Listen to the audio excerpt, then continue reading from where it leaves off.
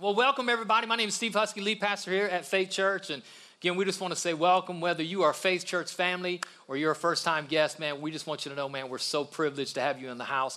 We say it every week. Come on, we believe Jesus, he's the hope of the world, which means whoever you are, whatever your struggle, your issue, your hurt, your habit, or your heartache, if you'll allow Jesus to meet you where you are, it'll be the greatest decision that you've ever made. Come on, people already know that's true. Come on, make some noise for the grace.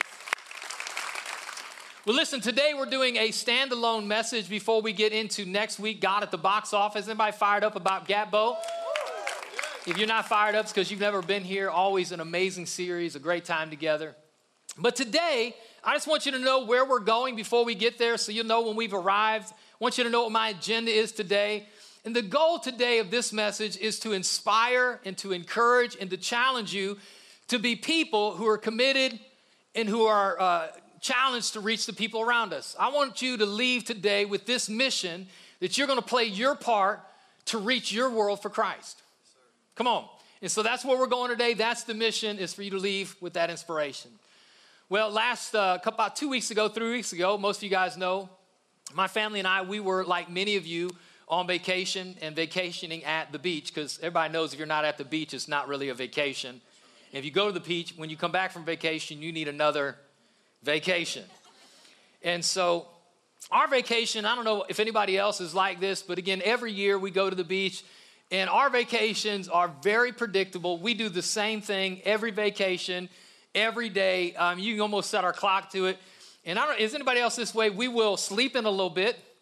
We'll get up and we'll lounge around the condo for a little while. And then at some point, we kind of wander down to the beach, usually in waves. We don't always go as a group. People make their way to the beach. And I have like a 1 hour time limit. Like, I'm not a beach person. I get there and like, I'm done pretty quick. And I'll go to the swimming pool. And then the rest of my family later in the afternoon, they'll come to the swimming pool. And then we all go up to the room and we get ready to go out to dinner. And then we wait in a line for 3.5 hours to eat average seafood. Let's just be honest. And then we come back. And this is probably one thing we do unique, which maybe not all of you do, is every year we buy a jigsaw puzzle. Like 1,000-piece, 2,000-piece jigsaw puzzle. And then every night we'll do the jigsaw puzzle as a family. We'll just sit around and talk. And our goal is to get it done before we leave. And then we hang out and then we go to bed. And it's like the next day we wake up and we do it all over again. It's Groundhog's Day. Anybody else like you're the same way? Well, this year I decided to be a trendsetter. We're going to break the traditions. And so we're hanging out on the beach. I've always wanted to do this, but I've never done it until this year. You know, I always watch the people out in the ocean riding the wave runners. We've done that, but I've never gone parasailing. I don't know, this is the year. And so I asked my wife, and she was out. There's no way she was going. But so my son and I, we decided to go out parasailing. We get out there. If you don't know what parasailing is the guys out there that are like in a parachute being pulled by a boat. And so we get out there. It was about $250 for my son and I. If you've never done it, it's only about 15 minutes. If you do the math, somebody's getting paid and somebody's going broke. But it was such a cool experience. We get out there and it's just my son and I, and then another group on the boat. It was 2 moms watching their 3 pretty young kids do it. And the 3 kids didn't scream, which means like I couldn't scream. I don't want to lose my man card. And you get out and they hook you to this parachute and they put you on the back of the boat. They take off and they release the rope. And immediately, like, you're just lifted off the back of this boat. And it's so scary. Because the water close to the beach is clear and blue. And the water out there, it is black and the devil is out there. I didn't see him, but he's there. Like, I'm sure there's sharks and killer whales and all kinds of stuff waiting to eat us or sting us or bite us in the ocean. You can't see it, so you just get to use your imagination, which is, how many people know is worse than reality? But it was so cool because as we get up there, it's just peaceful. Like, this is all you do. Like, and I could have a conversation with my son. You could hear a pin drop up there. It was so cool. But at some point, we're looking for any kind of sea life. Didn't see anything until we're coming back in. And there was this huge sea turtle out just a few feet under. It was so cool. The more I tell the story, the bigger the sea turtle gets. Like the first, when we actually seen it was like this. Now it's like, it was as big as a car. But it was such a great experience. And here's what I find myself doing, as many of you are still going on vacations. I find myself making the recommendation to people, you gotta go parasailing. And nobody's asking my opinion. It was just such a great experience. I'm like, you gotta go parasailing, spend the money, build the memory, make the time.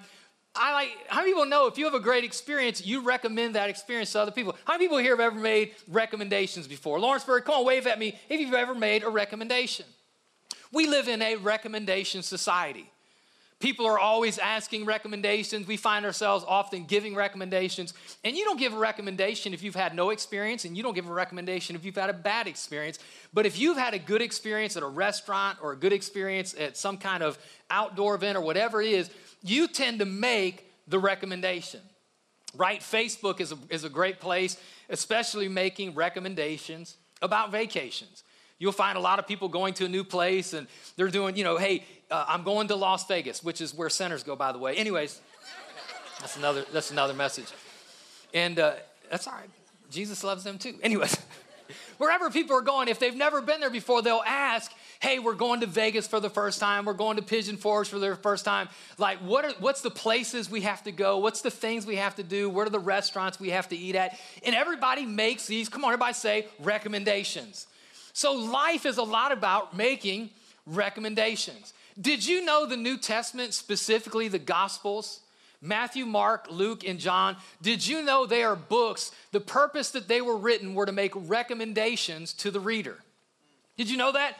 That the writers are saying, I'm recommending that Jesus can fix your problem. He can restore your home. He can heal your marriage. He can forgive your sin. He can heal your sickness. Come on, it was a recommendation to the readers. It was first century Yelp reviews. That's what the New Testament is, right? A lot of the stories that are recorded are these people that come, that they get recommendations about Jesus. So they go have an experience with Christ and they make recommendations to other people.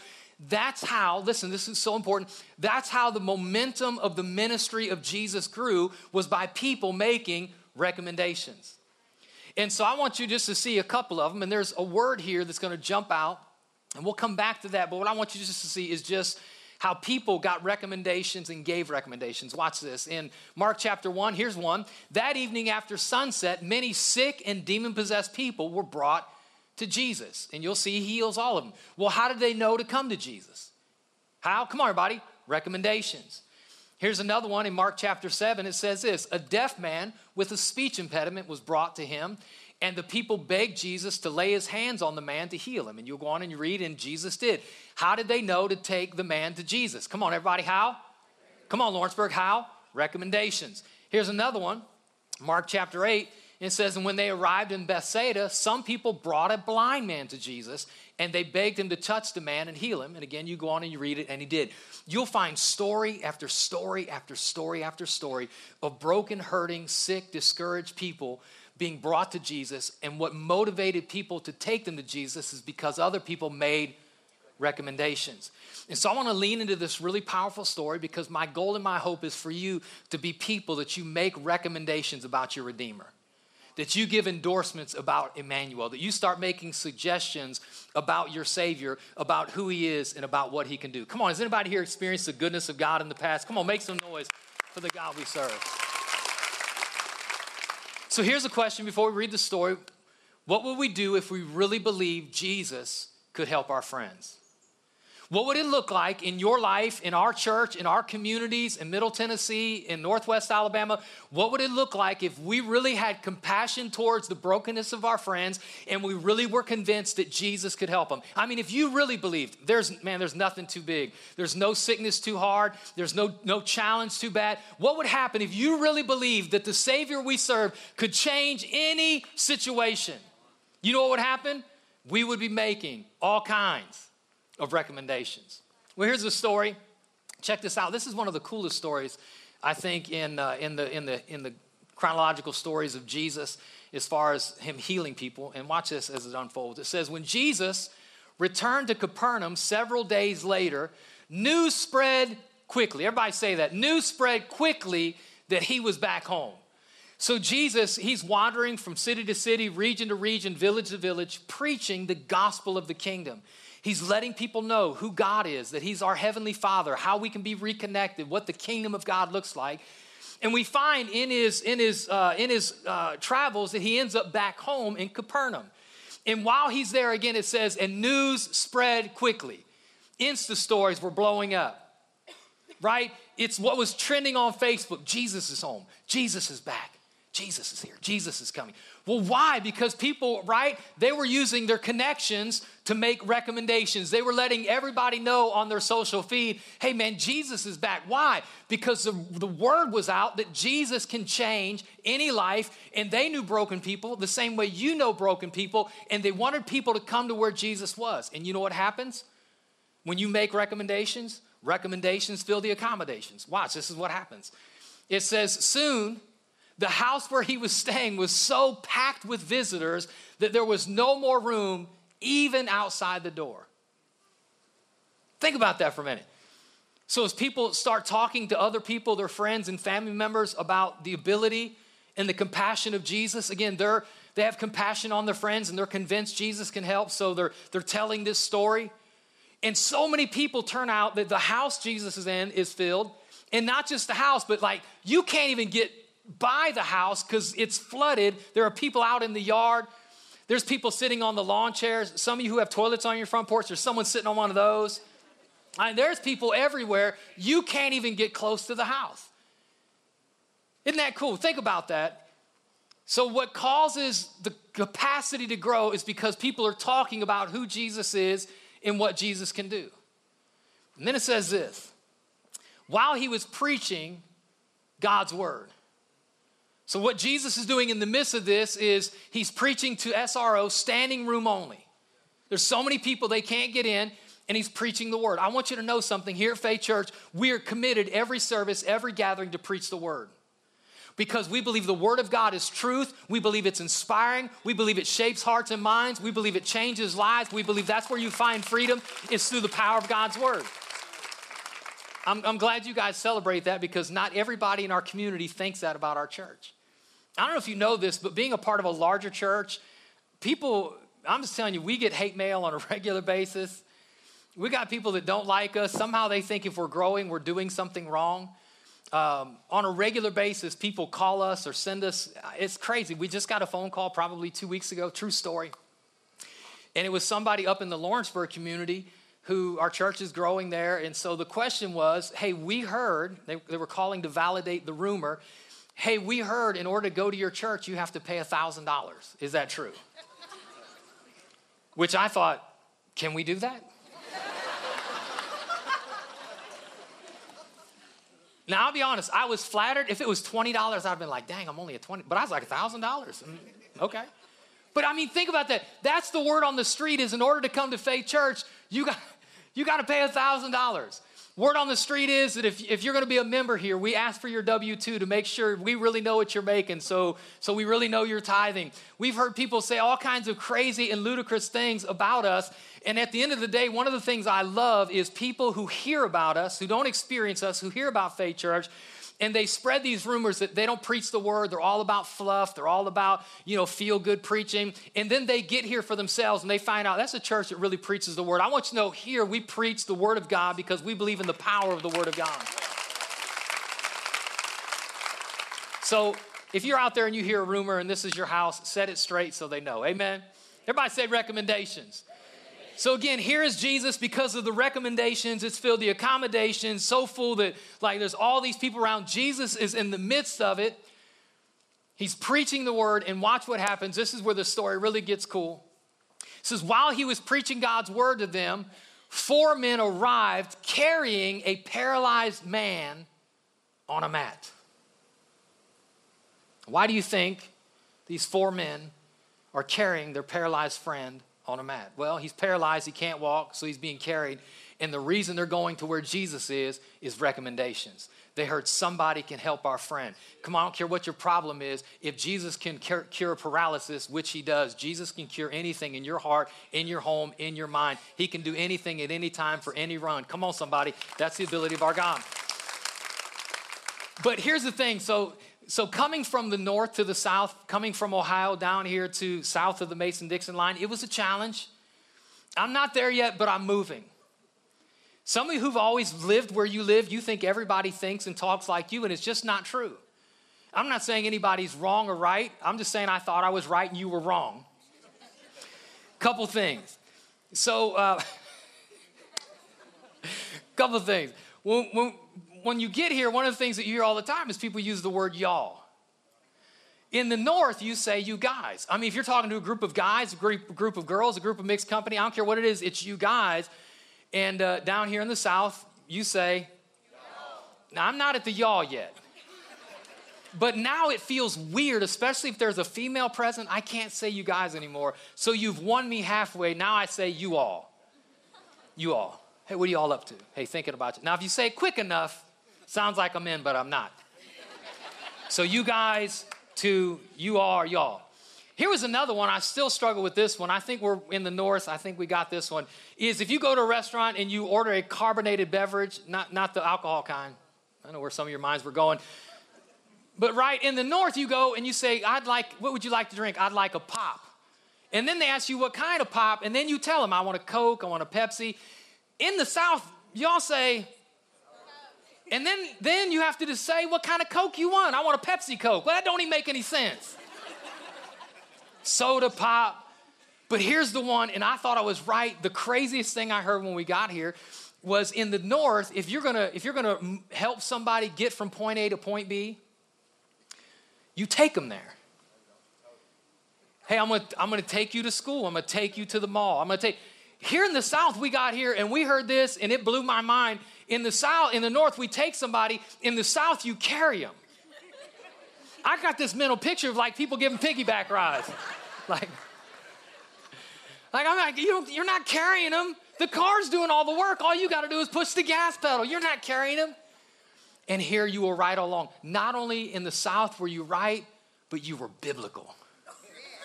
Watch this again. While he was preaching God's word to them, 4 men arrived carrying. You guys were right all along. Carrying a paralyzed man on the mat. But the reason I want to emphasize this verse is because there's something really powerful happening that I want you to get a hold of. And you can't really see it in this verse. It makes sense to us right away, right? That there's a guy who's paralyzed. Of course, he's being carried. He can't walk. But there's something deeper happening that you have to look at a different translation. Now, if you're kind of new to spiritual things, I might lose you, but I'll do the best I can to help you through this next little piece. But the original Old Testament was written in Hebrew. And if you don't read Hebrew, you read an English Bible, which means somebody had to sit down and translate Hebrew into English. And if you're reading the New Testament, which was originally written in Greek, you don't read Greek, you have to read English, which means somebody had to sit down and translate Greek into English. How many people read Hebrew? Wave at me, Lawrenceburg. How many people read Greek? How many people read English? How many people don't know how to read? We'll come back to you, it's all right.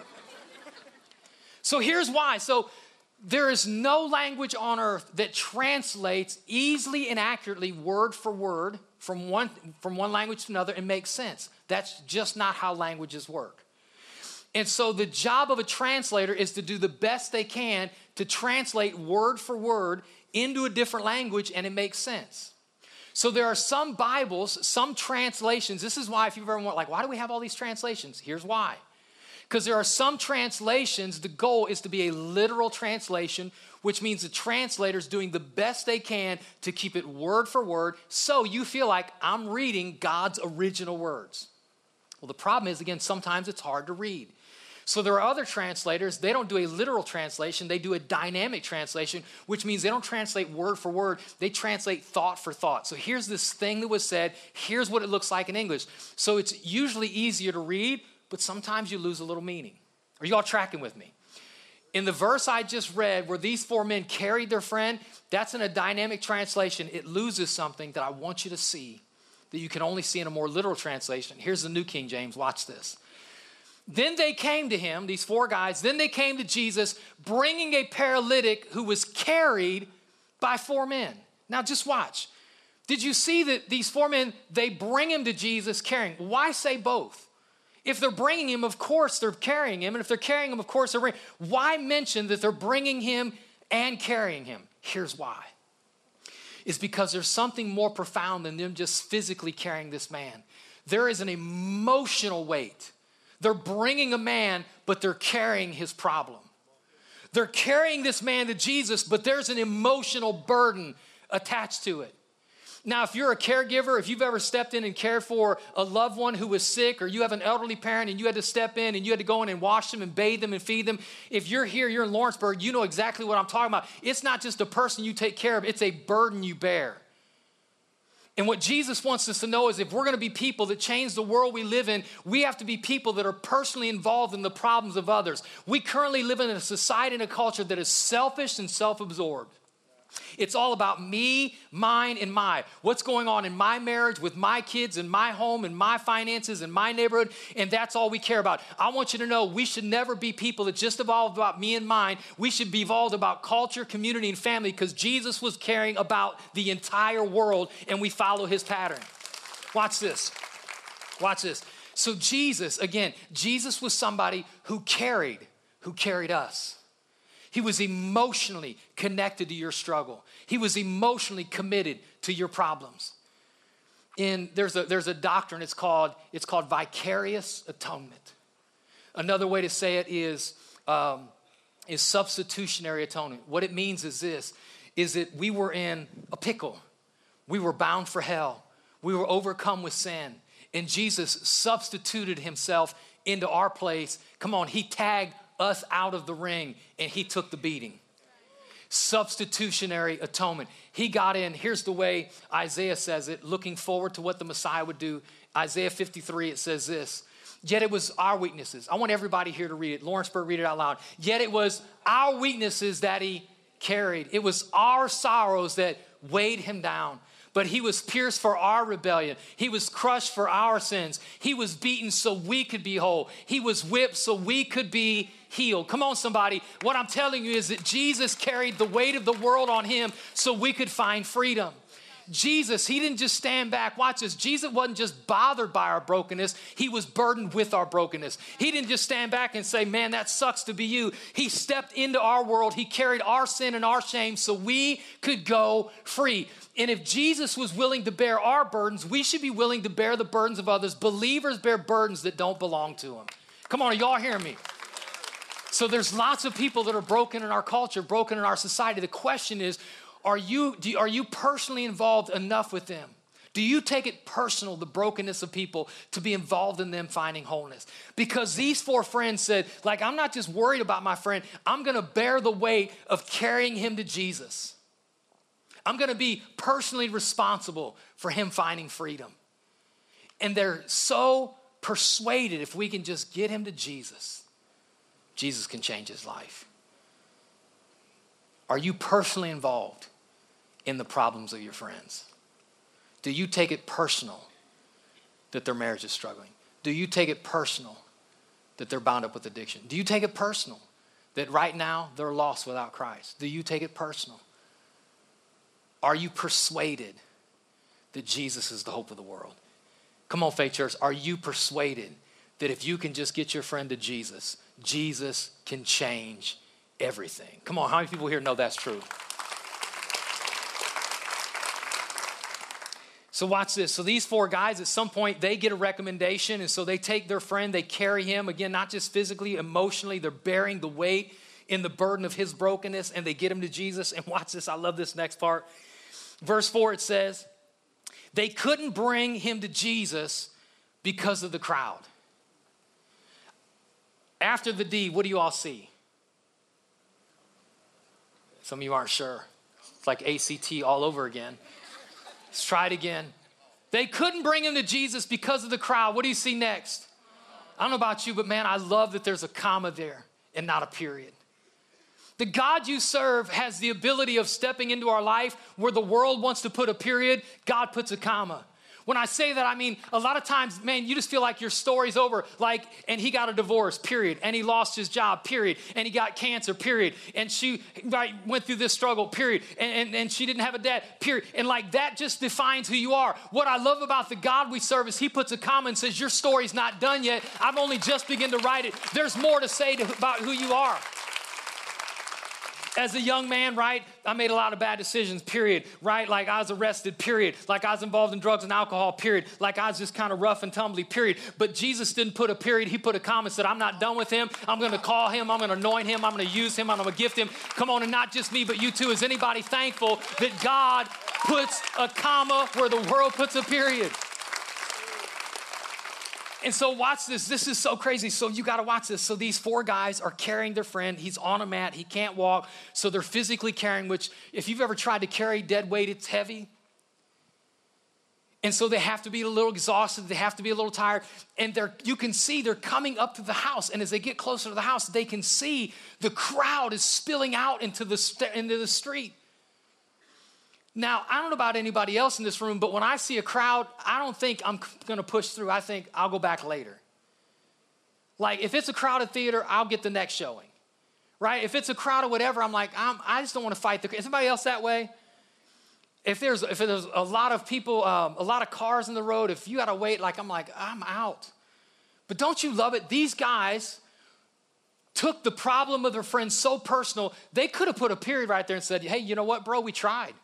But you can see yourself. You're paralyzed, but you're not blind. Like, we can't get into that. Like, what are we supposed to do? Hey, dude, like, we're just going to take you back home. But they were so not just taking his problem personal, but they were so passionate. Everybody say passionate. They could have just tapped up. They could have just given up and went home. But notice what they did. Watch this. They couldn't bring him to the crowd. Watch it. Go back for me just so I can read it. It says they couldn't bring him to Jesus because of the crowd, comma, but watch this. They couldn't bring him to Jesus because of the crowd, so they dug a hole through the roof above his head. Come on, these guys were willing to tear a house down to get their friend to Jesus. These guys were willing to do some jail time to get their friend to Jesus. They tore somebody's. Listen, when you come to my house, you better not even put your feet on my stuff. You better put your drink on a coaster. They tore a guy's roof off. And he's not even mentioned in the story, but you know he was in the story like, I know you didn't just rip my roof off. Why? Because they refused to accept the period. Sorry. There's something about us. There was lots of people in my spiritual journey. My girlfriend, who's now my wife, my mother-in-law, my youth pastor, people who saw something in me that I didn't see, who saw a need I didn't know I had. They took my place in life personal and said, he needs to find Christ. And I didn't find Christ the first time I went to church, or the second time, or the third time, or the 10th time, or the 20th time.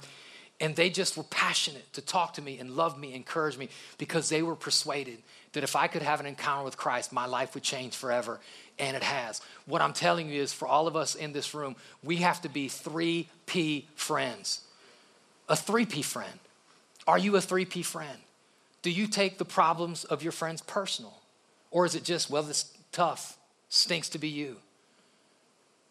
Are you passionate, like, I'm in it to win it. I'm with you to the end. I'm committed to help you through the process. I'm not just here when it's easy, I'm here when it's hard. And through it all, ultimately, are you persuaded?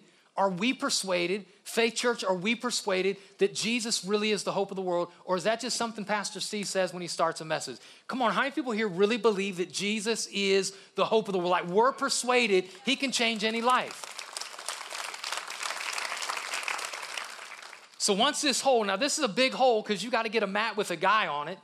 And you can't turn the mat sideways because the dude will like, whoop. So they dig a big enough hole to lower this guy down. Watch this. And they lowered the man on the mat right down in front of Jesus. Who do you know that's on the mat in life? Who do you know that's ready to tap out? Who do you know that's ready to give up? Who do you know that's ready to walk out on their marriage? Who do you know is ready to walk out on their family? Who do you know that's at their wits' end? Who do you know that the water is over their head? Because these guys were 3P friends. Took it personal. They were passionate and they were persuaded. And they got their friend right at the feet of Jesus. What would happen if we got our culture, if we got our community, if we got our friends, if we got our family members, even the ones we don't like, right at the feet of Jesus? And I love Jesus' response, right? He's sitting there, and I have to imagine, like, this is just how I see it. Like, we see it all neat and clean. I have to imagine there's like some rubble falling on Jesus.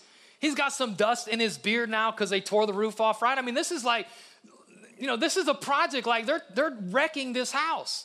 And this guy comes down, ropes and pulleys, who knows, and gets right in front. And watch what Jesus says. It says, seeing their faith. Everybody say those first three words. Seeing their faith. Jesus said to the paralyzed man, my child, your sins are forgiven. Now, isn't it interesting? Notice the Bible says that Jesus saw their faith. Can you see somebody's faith? I mean, isn't faith invisible?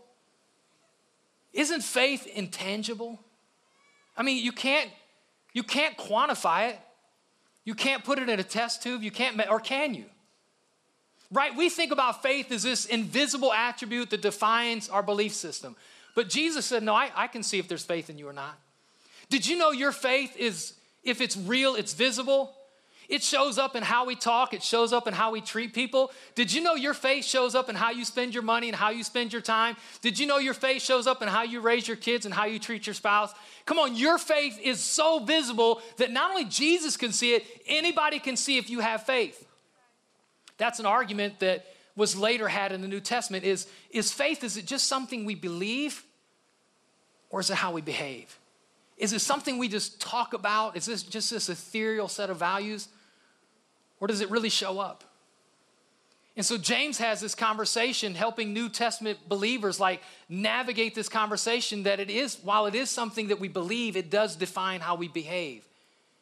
If it gets in us, it will work its way out of us. Notice what James says. Watch this in this conversation. James chapter 2, verse 11. He says, now someone may argue some people have faith. It's what they believe. Some people have good deeds. It's how they behave. But I say, how can you show me your faith if you don't have good deeds?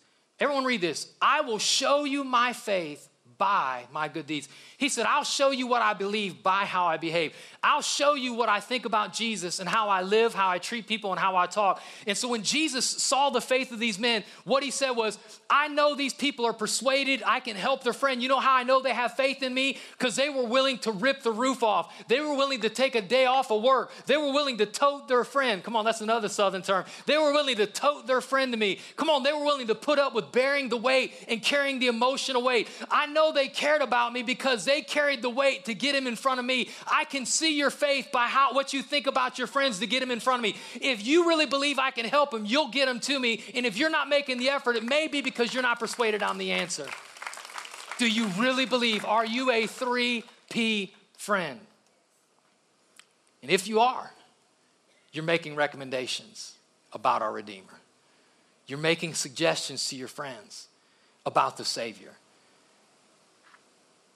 And so you go through the rest of the story, and I don't know if you read it, but again, this guy gets down in front of him, and notice he doesn't heal him right away because he deals with the real issue. A lot of times we go through life, and what's weighing us down, I know it doesn't feel like it, but sometimes isn't the real issue. The real problem oftentimes isn't our money. It's not your job. It's not your crazy boss. It's not your out-of-control kids. Sometimes what feels like the real problem isn't the real problem. Oftentimes, the heart of the problem is our connection with Christ. Because if your connection with Christ is strong, God's word makes it really clear that you'll have faith to endure fiery trials, things you don't think anyone should ever have to go through. God will give you grace to go through it. God will give you strength to go through it. God will give you perspective to go through it. So a lot of times the real issue isn't what we think is the issue, it's our connection. And so Jesus looks at this guy and he said, I know you think your problem is you can't walk. The problem isn't that you can't walk. The problem is your connection with your Father. So I'm going to deal with the real issue. And so he says, your sins are forgiven. And then after he forgives his sin, then he heals him and the guy gets up and walks, which means this, whatever you think your friend's problems are, whatever they think their problems are, the real issue is their connection with Christ. But I want you to notice in the story that Jesus is the one who does all the heavy lifting. I know it looked like the guys, they're carrying their friend. They took the day off work. They tore a roof off.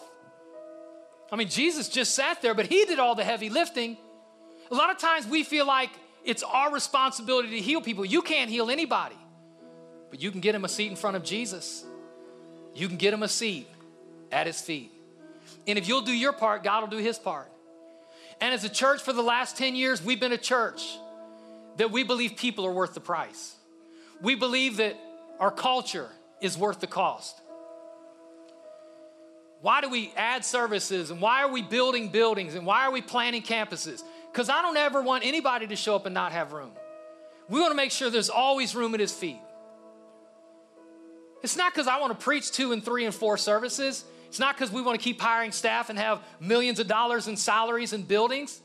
We do it because we're a church that's committed to reaching the lost. We want broken, hurting people to find Christ because we are persuaded that he's the answer. Are you persuaded? Are you a 3P friend? Are you taking the problems of your friends personal?